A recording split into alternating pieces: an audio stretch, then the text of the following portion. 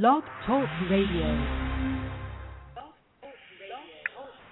Hello, welcome to Gigabit Nation, Broadband Talk Radio. I'm your host, Craig Settles, and I want to thank everyone in the audience for taking time to be with us today.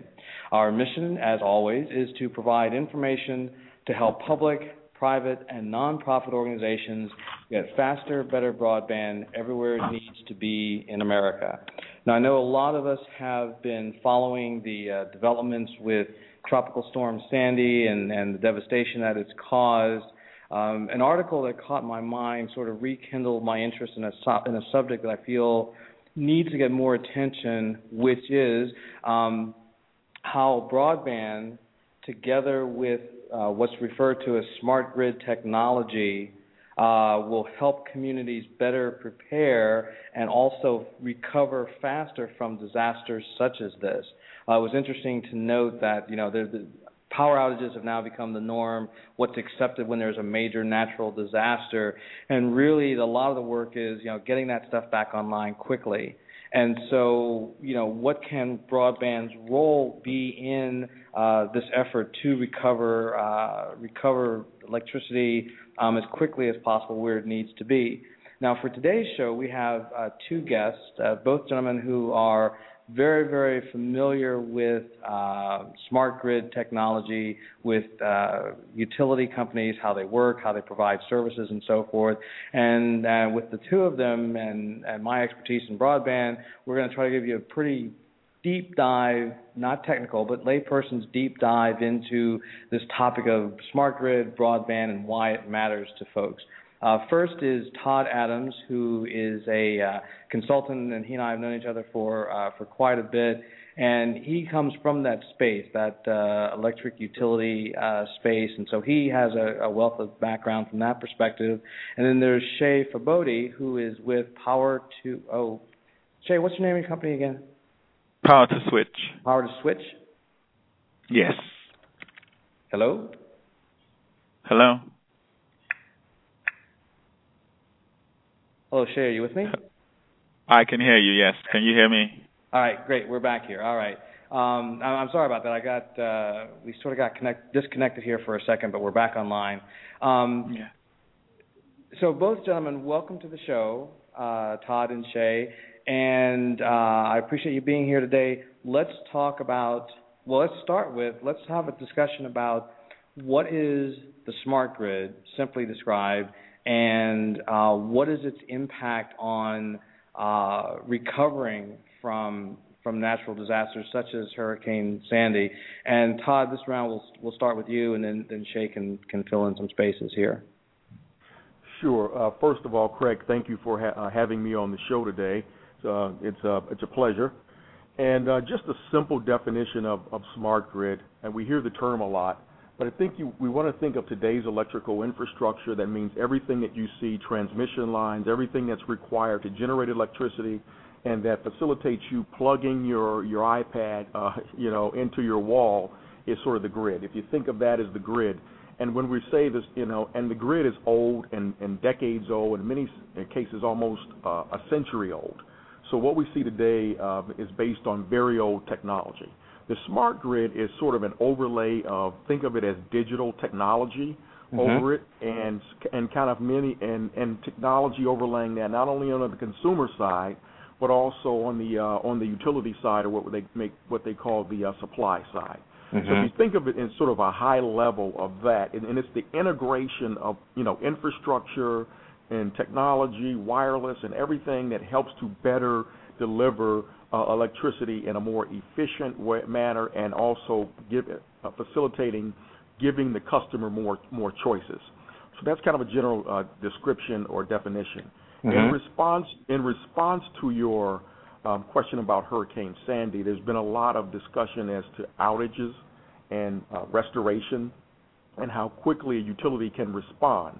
Well, because you have older technology, you're essentially responding in a decades-old manner, really, because nothing has really changed. And the smart grid says, okay, now how can we have technology as an example with smart meters? Many communities now have a digital meter, a smart meter, which has real-time information maybe about your home is out. So it proactively may communicate to the utility.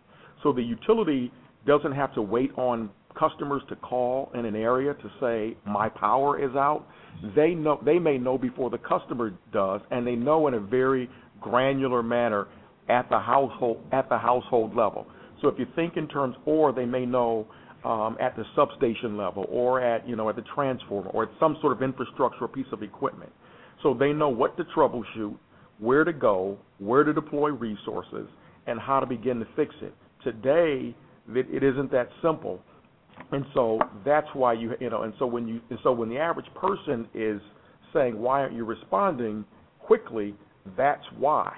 And the smart grid is over time will hope to address some of those issues and really give us what we call a more intelligent grid, a smarter grid. Mm-hmm. Now, Shay, from your perspective, I mean, I understand you have a similar a deep background in the smart grid. What is it about the smart grid that consumers in particular, and also businesses, should know about it as we go forward? I mean, I know your site helps people shop and find best prices for electricity services, but what should be if I want to be an engaged consumer or an engaged business that's using electricity, which is pretty much every business, what do I need to know about the smart grid, and and are there some steps or actions that I can take to try to get their communities, better service in the long run? Yes.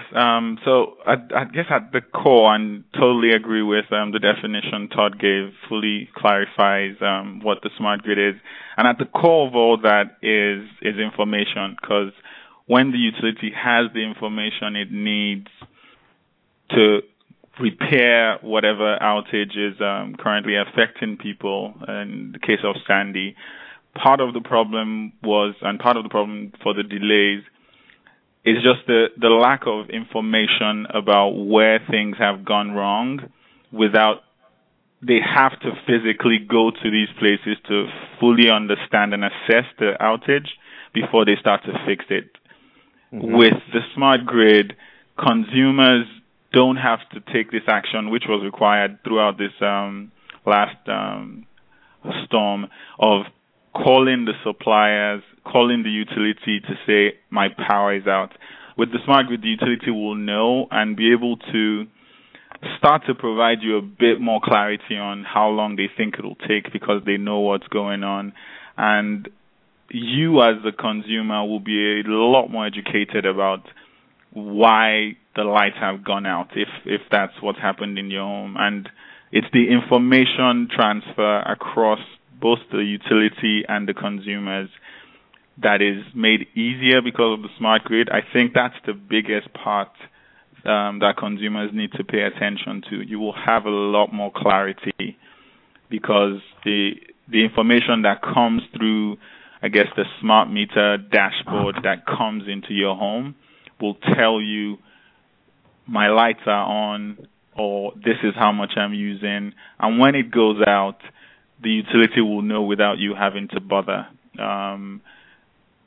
That pretty much is the core underlying benefit of the grid. And when you know, because you have a smart meter in your home, you can reduce your usage because you see how much it's costing you to use before you even get your bill, which would normally come on a monthly regularity.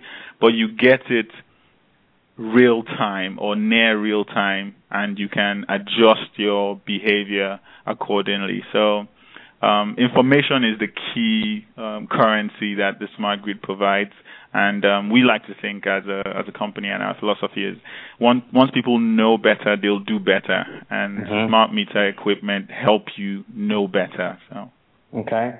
Now for this next question, we'll start with Shay, but which is the question of broadband. Now, I think people are starting to get the idea of what the smart grid is about. From my perspective, once you add in broadband, in other words, if you're building, and Chattanooga is probably one of the better examples, Chattanooga, Lafayette, and maybe Jackson, Tennessee, among others, where the public utility, the public electric utility, built a broadband network, high-speed fiber network.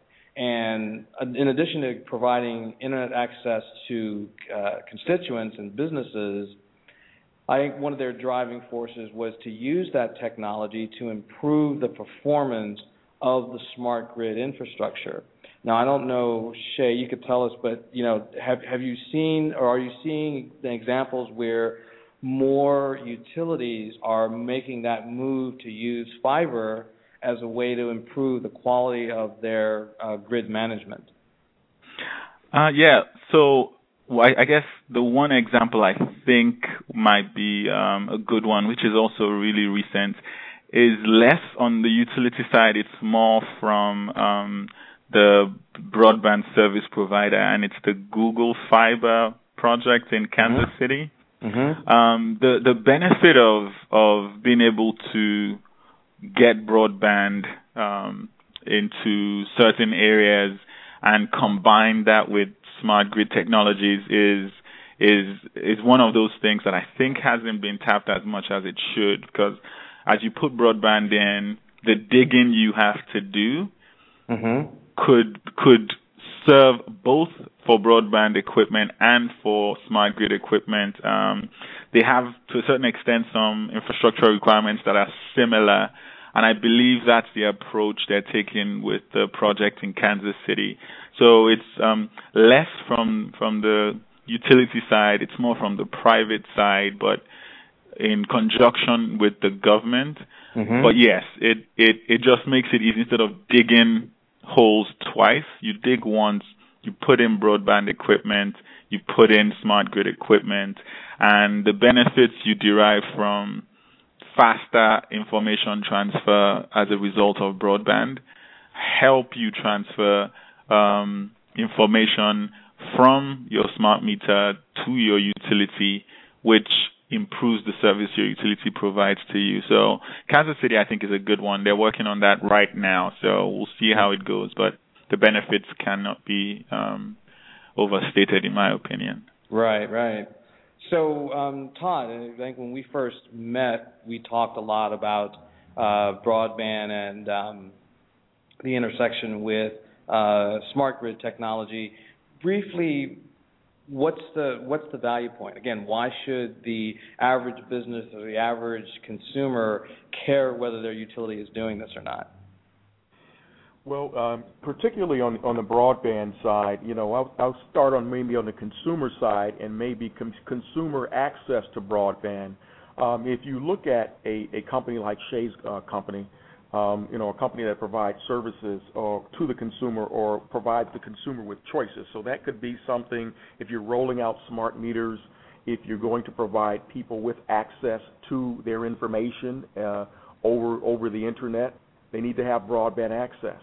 If you're going to provide people with certain smart meter capabilities, a utility may, and to some degree, rely on the customer to actually have broadband access. And I think what you're going to see in the future, you see a lot of utilities have planned, like, whether they be prepaid programs, demand response programs, or anything that may be dependent upon the internet. Of course, just like we see, there's going to be a greater and greater demands for bandwidth to really take advantage of some of these applications and services that the utilities are providing, and for access to that information. So for the consumer, it's one thing for it to help a utility from an operational standpoint and have access to fiber. You also have a customer base in many, particularly urban markets, where you may have a lot of people of color and low-income people who tend to be the people who don't have access to the internet. And then I'll throw in another caveat, and that's what most utilities haven't also really planned for or really are at the infancy, and that's around mobile. Because you do have a greater penetration of mobile in those respective communities, so apps. So some utilities are now beginning to develop apps or even have contests around developing apps to give people access to this information or to create some sort of interest from. So a lot of it is going to be creating interest, and like Shay said, there's behavior modification. And as we see, mobile apps have done a great job in many of the apps in engaging people, keeping people engaged. As you see, Facebook, 50% of their users are now using the app mobile, and so social media strategies are going to be critical. And so this is going to be evolving. So I kind of look at it from the consumer side, engaging the consumer, creating a value proposition for the consumer, and ensuring that you meet the consumer where the consumer is. If they don't have internet access, you're going to have to start delivering mobile capability as well. So, it's kind of a holistic approach going forward. But if you look at a lot of, outside of the utility industry, you see a lot of industries that have gotten that. Print media is realizing that they have to display content and create value with digital content, not just print. So you're going to see utilities are a little behind the curve in that, but as the need to engage them, engage the customer becomes more apparent, you'll see more of that in the future. Mm-hmm. That's interesting. I hadn't thought about the role that mobile technology would bring to the picture. Shay, what's your take on mobile technology and in terms of how does it change or enhance the public's interaction with their utility companies? Yeah, so that's a great point Todd made. It's one of those areas where utilities will see the most penetration in terms of engaging with minority communities. So there's this stat we read a few weeks ago about how I think it's about close to 70-something% of Hispanics access the internet on their phones. Mm-hmm. That in itself just opens that segment of the market up to utilities who have so far struggled to engage them with things like energy efficiency. And there's a triple benefit of opportunity to the end consumer here. So I'll use a use case to describe my point. A Hispanic consumer who accesses the internet over his phone, the utility in engaging them with home energy efficiency products can come into that home, provide them both broadband, smart grid, smart meter equipment, and insulate their homes. Those three things together provide huge benefits, and then they continue to communicate with those consumers through the mobile phone they've provided. The mobile access they've provided through the service installations they've done in the home. So it helps them tap into segments of the market that right now struggle to engage the utility because, one, they're not sure what the benefits are for them. But if you can package it as one of several things that we're doing to improve your life, I think the message will be better received across the board. So it will be huge. Mobile will be huge, especially as we start to get into engaging a lot more with a generation that have been using mobile phones from a tender age. So that I think, great point, Todd. It's fascinating to see how this will turn out. So, so now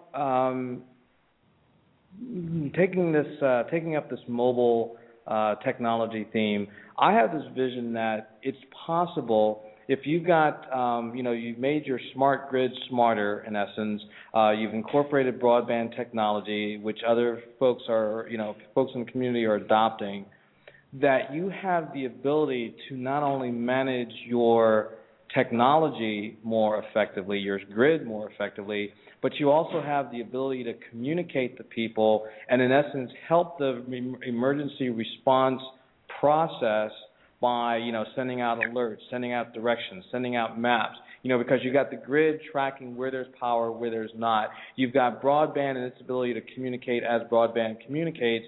Can we see possibly a change of, how we do emergency response? And we'll start with Todd on this one. Yeah, and Craig, that's an excellent point. And, of course, Hurricane Sandy has really highlighted the need for that. And, ironically, have just been asked to help with the emergency operating procedures for one of my electric utility clients, and developing those. And this is in the Gulf Coast region, of course, where hurricanes are common and frequent. So this is very, very relevant. So what you're talking about is from a utility standpoint, it's really, needs to be part of their broader, emergency operating plan and emergency planning, which we've seen after Katrina and Sandy and some other, 9/11 or whatever the case may be. We have seen how critical it is to engage first responders, how critical it is to have sort of a collaborative approach. And then the other component would be, if you notice, and what Shay also said, it's about information, having access to information, but it's also on both sides. So when the customer having access to the information and the utility communicating in a proactive kind of a manner. And so when you're proactive, so when you're telling someone, we will be there in 2 hours, or we know what the problem is, and this is our anticipated time of arrival, or this is where we are. People, if you notice, a lot of times people are emotional because they don't know and they are frantic. And when you do that and you provide people with information, it calms the situation as well. So, and it also will aid in business continuity, knowing that if you can restore power, if you can bring calm to a community, it also becomes part of, you have looting and all of these things. If the police know, information about, the utilities, about restoration, they can also begin to plan, around the criminal element. So there's so many things around this that is more than just turning the lights back on or getting your infrastructure back up and running and creating, really it's about public safety, and it's also about emergency planning, and part of really ties into the whole, homeland security kind of FEMA theme as well, if a utility is really planning for this. And when we think about it, if climate change is real and we're going to anticipate more of this, it's only imperative that utilities begin to undertake real substantive measures to actually plan for emergencies. Mm-hmm. Yeah. No, sorry. Go ahead. Just to add another critical point to just top off on what Todd just said. So part of the benefits the utility will get from installation of smart grid and wide adoption is their ability to predict parts of the grid that will need repair before it happens. So some parts of the distribution network might have some issues. Just being able to communicate that well in advance to the consumers, and also start to prepare on the utility side to repair and maintain those things, will further reduce the possible outages that happen outside of when it's a disaster. But it just enhances the relationship because they can communicate in advance, engage before they need to turn your lights off to fix things, and bring it back on promptly with you fully informed throughout the process. Because sometimes the lights just go out, not because a storm comes in, but there are some things that go wrong. But once you know, the comfort level is there as a consumer that this is temporary, it will be fixed. And that just eases the period when that issue is being dealt with. So, Now, I think, Todd, you and I in the past have talked about this one issue, which is there seems to be a reluctance by utility companies to buy into the new technology. And since Sandy, I've even seen 2 or 3 articles in major publications talking about, there's this old school thinking, this old school philosophy that drives the traditional utilities and the private utilities, because it seems like the public utilities were some of the first utilities to get their communities back online post-Sandy. But you seem to have a reluctance or a foot dragging. Number one, again, in a brief sense, is that true? Does it seem? And if so, how do we as, citizens and local businesses and so forth, how do we turn that around? Yes, well, that's a great question, Craig. You're right. You have investor-owned utilities and you have municipal utilities. Of course, investor-owned utilities are just what they are. They're traded over the stock market, and they have a responsibility to to their shareholders.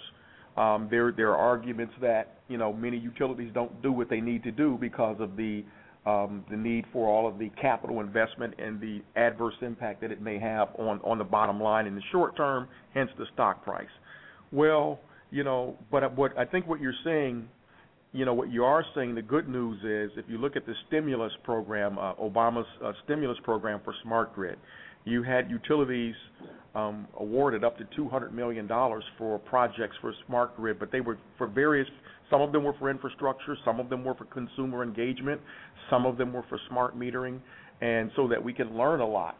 So in all fairness as well to utilities, you're asking a utility to transform their business models, not a little bit, but radically, in a very short period of time. And these really need to be long-term, planned, strategic initiatives that will require. And then you also have regulatory concerns and consumer concerns, and you have different stakeholders. So you're not going to, you don't turn a Mack truck, on a dime, and so, kind of philosophy. So, but there are different utilities. Some are further ahead than others, and some have made the investment, and some have completed. Millions of smart meters have been deployed already, and they've already invested in infrastructure, and some of them, have been helped with stimulus funding, and some have not. And so part of that, I think, and then part of that is also geographical in some sense, meaning that you had a state like California, where there were some mandates around smart meter deployments, and then California also tends to be a very progressive state when it comes to matters of energy. So part of it is also geographically. Part of it is you're right. Some of it is the old school philosophy. Utilities are typically led by older baby boomer types who are, kind of used to running things a certain way. But then, but there is change. I do see the change, and I've been engaged in the industry for quite some time, and so that is, and I've been engaged with some clients who are really doing some innovative things, progressive things, deployed smart meters, and are really adding value to customers. Mm-hmm. Now, Shay, you do a lot of, work as far as educating consumers, and I would make the argument that the more educated consumers are, the more they're going to engage in this task of getting their utilities to move and shift directions, to do the long-term planning and so forth. Do you have any thoughts on how a community might engage its citizens, so in essence it's part education, but then it's also, engaging them for the advocacy part of getting, their utilities to see the light that so many other utilities have that are moving more aggressively toward, upgrading and enhancing their technologies? Yeah, that's a great point, Craig. I think on the line, the ability to get a group of people together to push for a shared cause is clarity of the benefits between the group. So if you get 1,000 people together who fully understand how the smart grid will benefit their community, they will work towards making sure whoever needs to make those changes, be it the utility or the municipality or the city or the government, they will come together to change how things are, to ensure, yes, we want smart meters in our homes. They will work together to get that. The problem right now is there are no, apart from the cities that have started to do this, like in Colorado, as far as I can tell, and California, as Todd mentioned, the people don't fully understand the benefits they'll get from it, and the message that you hear for the most part is that the only person that benefits from the smart grid is the utility. That just prevents people from coming together because they don't see the shared benefit. And it's all about educating them. As long as people start to get a bit more information that confirms to them that, yes, this will enable your power provider to keep your lights on. They will be able to, this isn't them trying to spy on you. This isn't going to cause X-ray damage to your children or something. A lot of misinformation goes out, and unfortunately, the misinformation tends to spread more than the correct data. And so, until we start to propagate, like you're doing on your show right now, just the information that educates people enough that they see the benefits and then can find like-minded people within their communities to then go out and request these things. I think there's a city somewhere down in Austin that the citizens or the residents of the city have all come together. Unfortunately, the name fails me now, where they engaged with electric car providers. They got solar panel providers.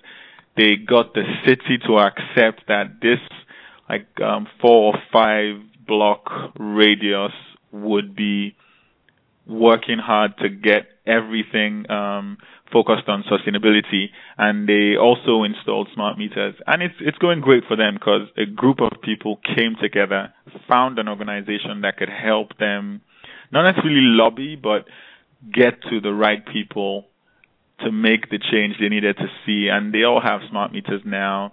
They're being used as a test case. And that's the power of the consumer when they're educated. So I think a big part of this whole ecosystem that the utilities need to start to pay a lot more attention to is educating the consumers so that they also start to push, because it's a huge grid that needs a full overhaul.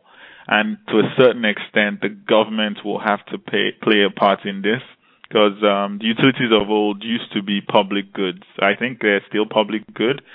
The government will provide you electricity. Now the private sector is involved. It cannot wholly exist without the government involved. And I think once people start to understand and push and engage the government, the utilities will also start to see reason where they haven't to provide this to their consumers. So. Now, actually that brings up an interesting point, and even the point that was brought up by one of the guests in our chat room, which is, there was a lot of money spent via the stimulus program for utilities. Now, the broadband part of the stimulus spending seemed to have gotten a lot of press. The good, the bad, the ugly, it's pretty much all out there on a regular basis. Number one, are we seeing a lot of status reports on what has gone on with that money that went to utilities? And does the fact that there were a bunch of projects funded by the federal government, that there are enough of them out there that we almost owe it to ourselves to not get on their case exactly, but at least start to do some sort of lobbying to say, hey, are we making progress? Are we moving ahead? And we'll start with Todd on this one and then come back to Sheikh. I want both of you to, get your thoughts on the, money that's been spent so far on utilities and what that brought us. And that's an excellent question. One of the things, first to look at, you mentioned broadband. If you look at broadband penetration, you can easily measure that in terms of the number of people that have access. You can measure that in terms of increased bandwidth and sort of an increased presence of broadband and, access either by institutions or by people, and that's very measurable. Now, and that's sort of a success. Whereas with smart grid, once you deploy technology or once you deploy smart meters as an example, that's really just the beginning. Shay was really on point when he said that, really the grid needs an overhaul. So you're really talking about overhauling something that's literally a century old and then catching so that we can now sort of baseline and be where we should be, and then enable a lot of services and products. And if you look at a lot of these initiatives for stimulus, they may have been associated with a pilot. There may be some sort of key performance indicators or metrics to give some quick success. But the reality is, maybe 5 years. I've seen 10-year roadmaps. Some of the utilities have 15-year roadmaps. Yes, they are communicating status updates to the government, to the Department of Energy, and of course, which they should be, on behalf of citizens. And then you have a cultural component to that as well, and you touched on that a little bit. Utilities are not animals that sort of tout what they do. They're not retail organizations. They don't create value propositions, or they haven't, in the past. So it hasn't been. So corporate communication has really been around.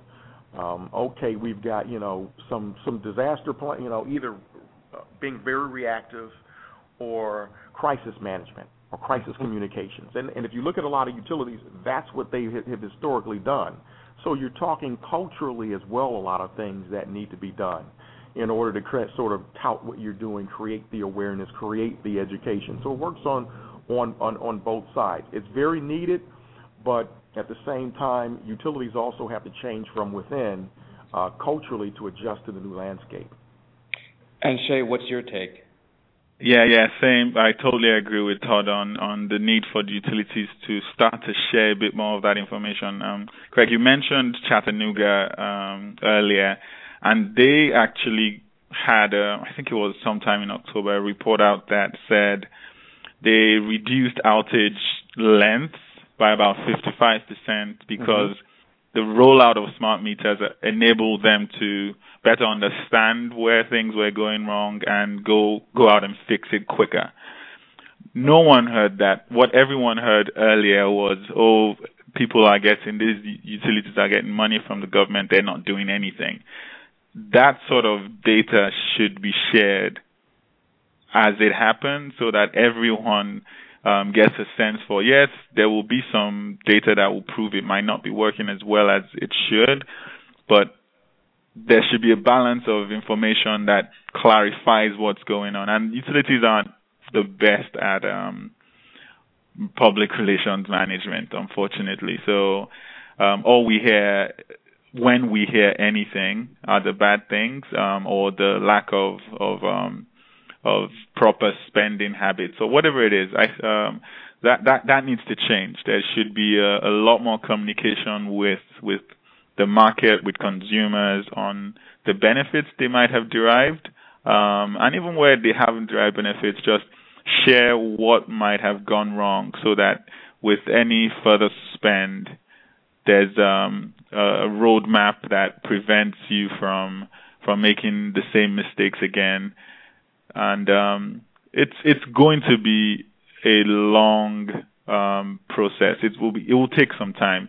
I think I still heard this yesterday, and it goes around a fair bit, that if Thomas Edison were to come back into a power station in the U.S. right now, it would make sense to him. If Alexander Graham Bell were to pick up an iPhone, he would not have a clue what to do with it. And so that is the problem the utility sector is dealing with, and just it can't be done overnight. So, So I'm always, looking for ways. We've talked about educating consumers, because an educated consumer can be a responsible advocate.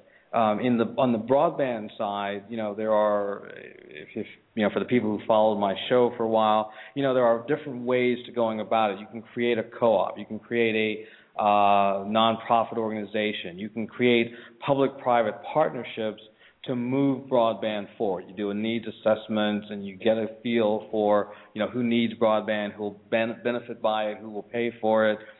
So there are fairly clear paths that are set up, in my opinion, and obviously I'm kind of biased, I guess, because I spend more time on this side, but is there a comparable, or are there comparable paths forward for where constituents can get engaged beyond the education to try to move us in the direction of, getting smart grids overhauled, and then also getting them integrated with broadband to do more things, to achieve more things?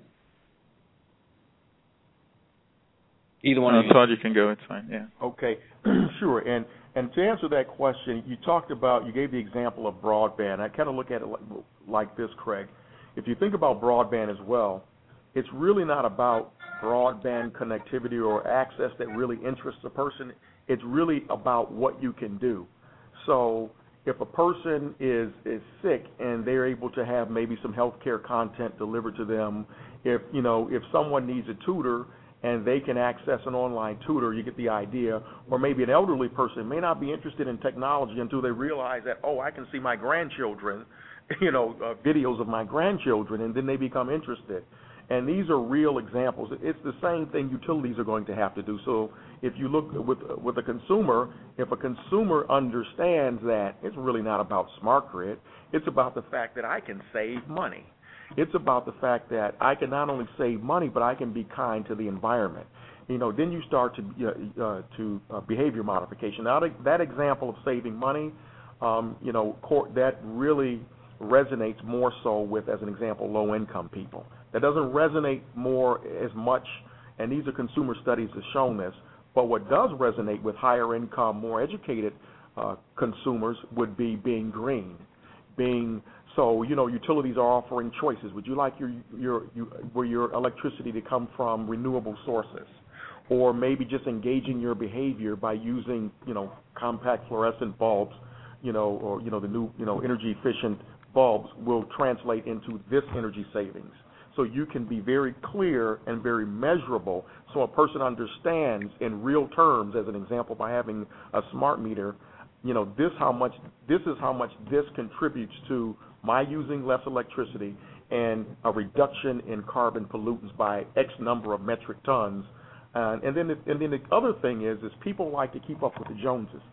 And so the other thing is, it's been proven in consumer studies that people like to be compared with, know how they're doing relative to their neighbors.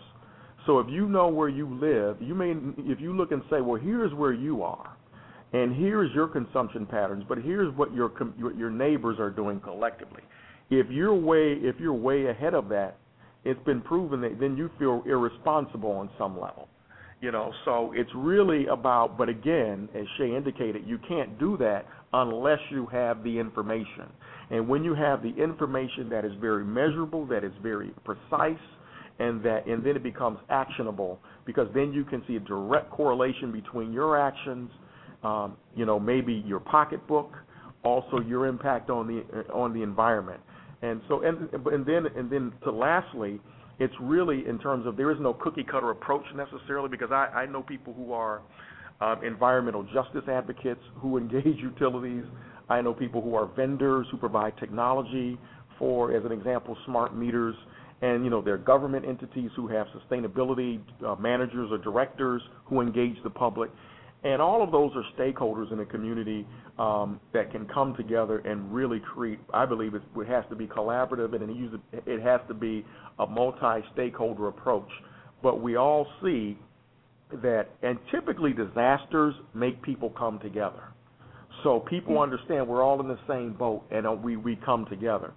So, you hate for it to be that way, but I think the hurricanes and disasters and the 9/11s of the world really, if you think about it, brought this to our attention, and it's really going to propel it forward, and especially with the now people beginning to take note of climate change. Okay. Shay, you want to add on to that?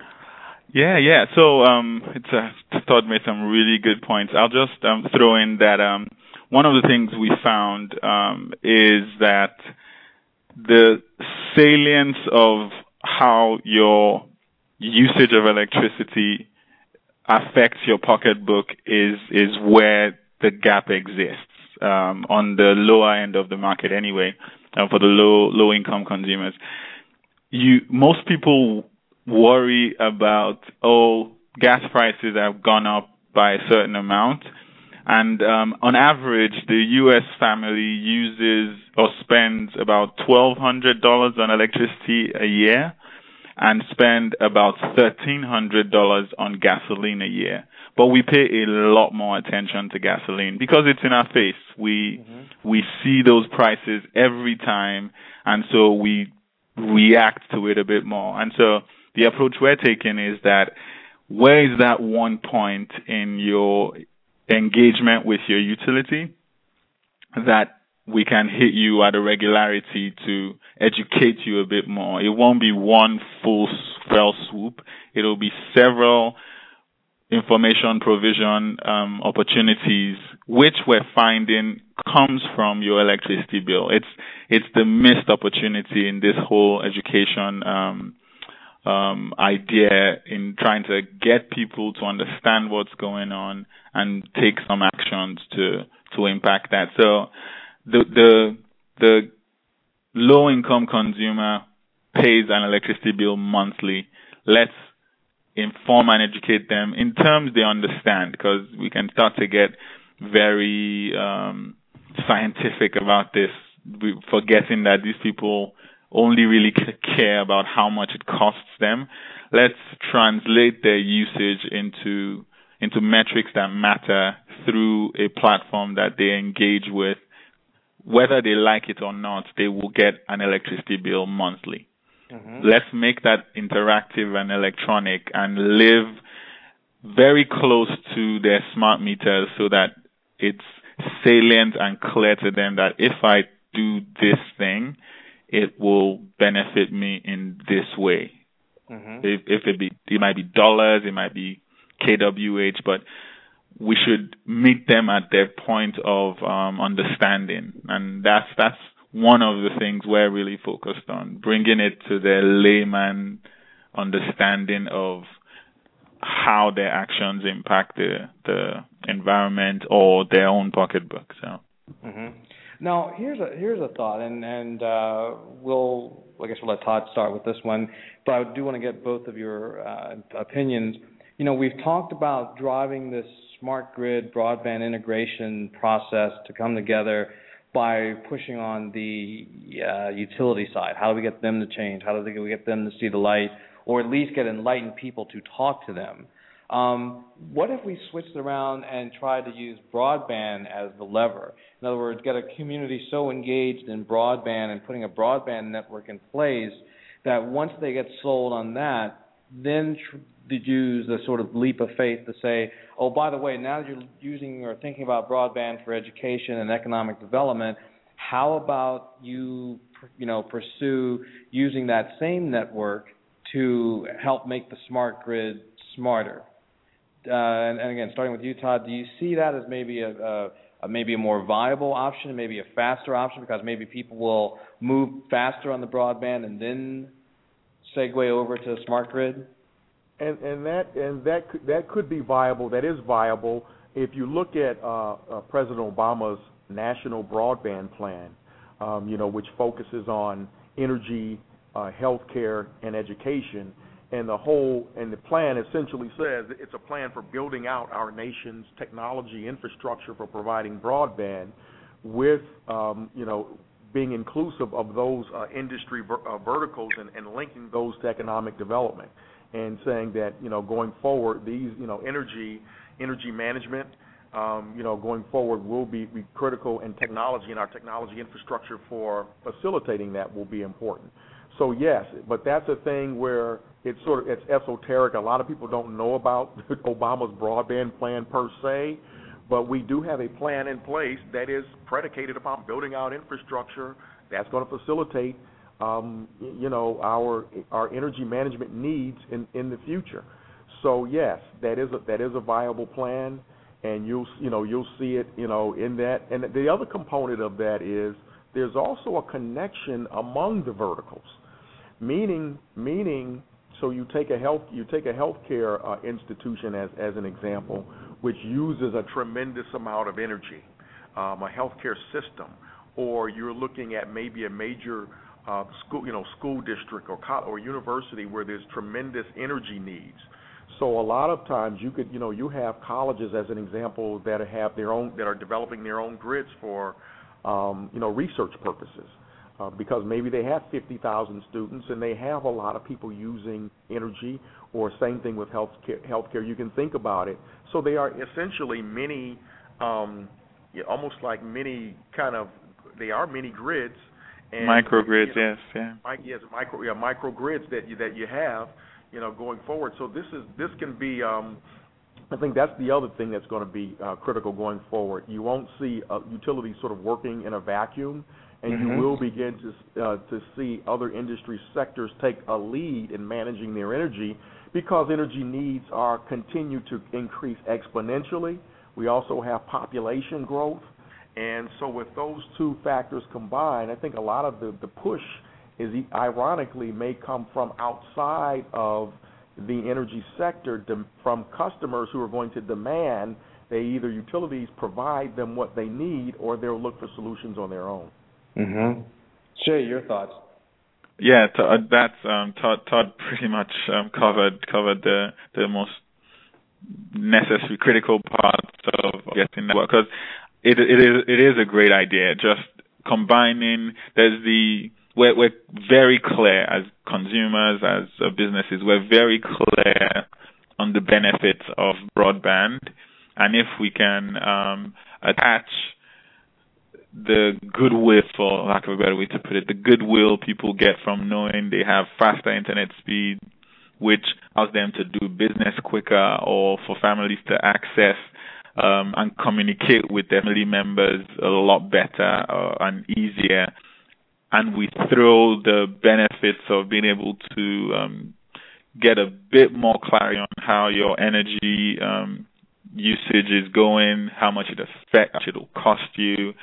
Just add all those into what is already a compelling argument for broadband. I think it'll work. And at the microgrid level, it becomes clear. It's we need electricity, we need faster broadband, and we need just utility, water, and all these things that as a small community we can't do without. And we think of them as a whole ecosystem, not just one thing. It's all these things we need within this community to make it a better community. The more we highlight the connectedness or connectivity of each utility we rely on as individuals, the more willing people will be to adopt these things, I think. It's a great point, Craig. So we've got about 7 minutes or so left in the show. Maybe this would be a good time to get a thought from each of you. We'll start with Shay this time around. There's a drive to get a public safety network nationwide, and the FCC is taking comments on that. Should we be trying to encourage communities, utilities, the people we deal with, to comment, to somehow put our input into the FCC fact-finding process that we seem to be in right now?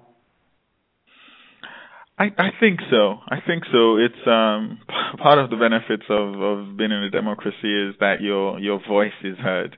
And for an issue as important as that, with our own personal benefits that will come from, or benefits or problems that will come from us not engaging in the discussion, I don't think it benefits anyone to not share the views. But before people engage or share their views, there should be a personal commitment to finding out as much information about what's going on as possible. I think opinions get thrown out and shared when we're just repeating someone else's view. I think critical thinking should come in before people just go and participate in what is a really important process. But yes, I do think people should participate, but only after confirming what your own view is and sharing it, so that the end result is something that even if you're not comfortable with, you feel that you've had a part to play in forming the policy around that. So, Todd, your thoughts? Yes, as far as a national public safety network, and when you really have interoperable communications among various jurisdictions and first responders, again, you're going to have information and communication that you didn't have before. What you need in any situation is access to power, access to water is critical. And so if your ability to restore power, or restore water, or if either of those sources are compromised, because they can be compromised either by a storm, an act of God, as well as an act of terror. And so utilities do need to be at the table, communicating and sharing, and with smart grid, their capabilities. So utilities that have more capability that they didn't have before, or they'll have more capability maybe 5 years from now. That's a game changer in the way that in the services that they're able to offer, the way that they're able to communicate, which is critical in any disaster, is the ability to communicate. So that becomes a paramount for a utility to do that. And so at the end of the day, utilities, it's a multi-stakeholder approach that needs to engage utilities. And if you really, and a lot of communities already do have these types of plans that engage not only utilities, their school systems, their hospitals, because if something happens, how do you manage all of that? What happens when the power goes? You saw it in New York. What happens when the power goes out in a hospital? What happens when the power goes out in a school? What happens if there's a shooter at a school? All of these are types of things that we need to respond to, and utilities need to be at the forefront as part of that plan, because everyone will be invoked. And as we saw in a big city like New York with Hurricane Sandy, we saw a city with over 8 million people brought to its knees and its institutions brought to its knees because of essentially the water surge and the loss of power.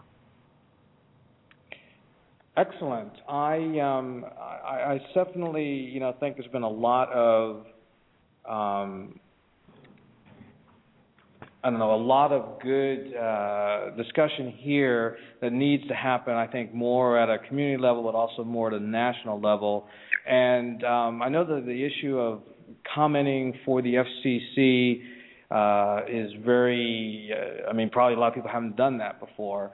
But I go along definitely with, Shay's point that communities first need to get their act together and understand what the issues are.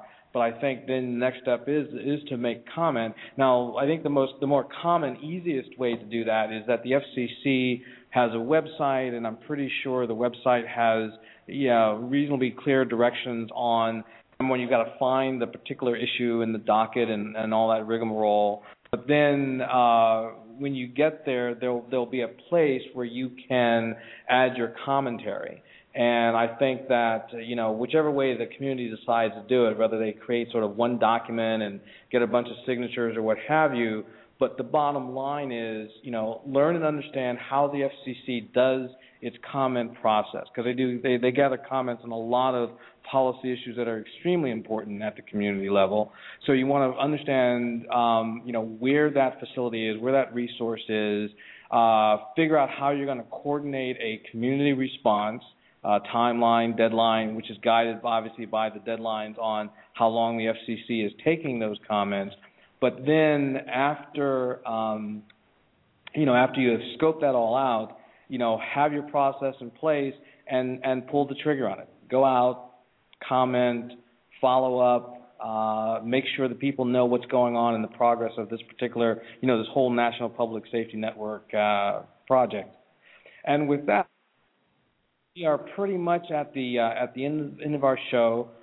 I want to thank both Shay and Todd because it's been extremely informative, and I will undoubtedly sometime have both of you guys back because I do want to talk more about smart grid and the intersection between that and broadband, and ultimately how communities of all types, rural, urban, anything in between, how they benefit from this technology. So, Shay, thank you again for being here, and good luck in your respective businesses. I know you guys are out there, trying to make a go at, your respective, company missions. So good luck with all of that. Thanks so much, Craig. It's been a pleasure. Thank you, Craig.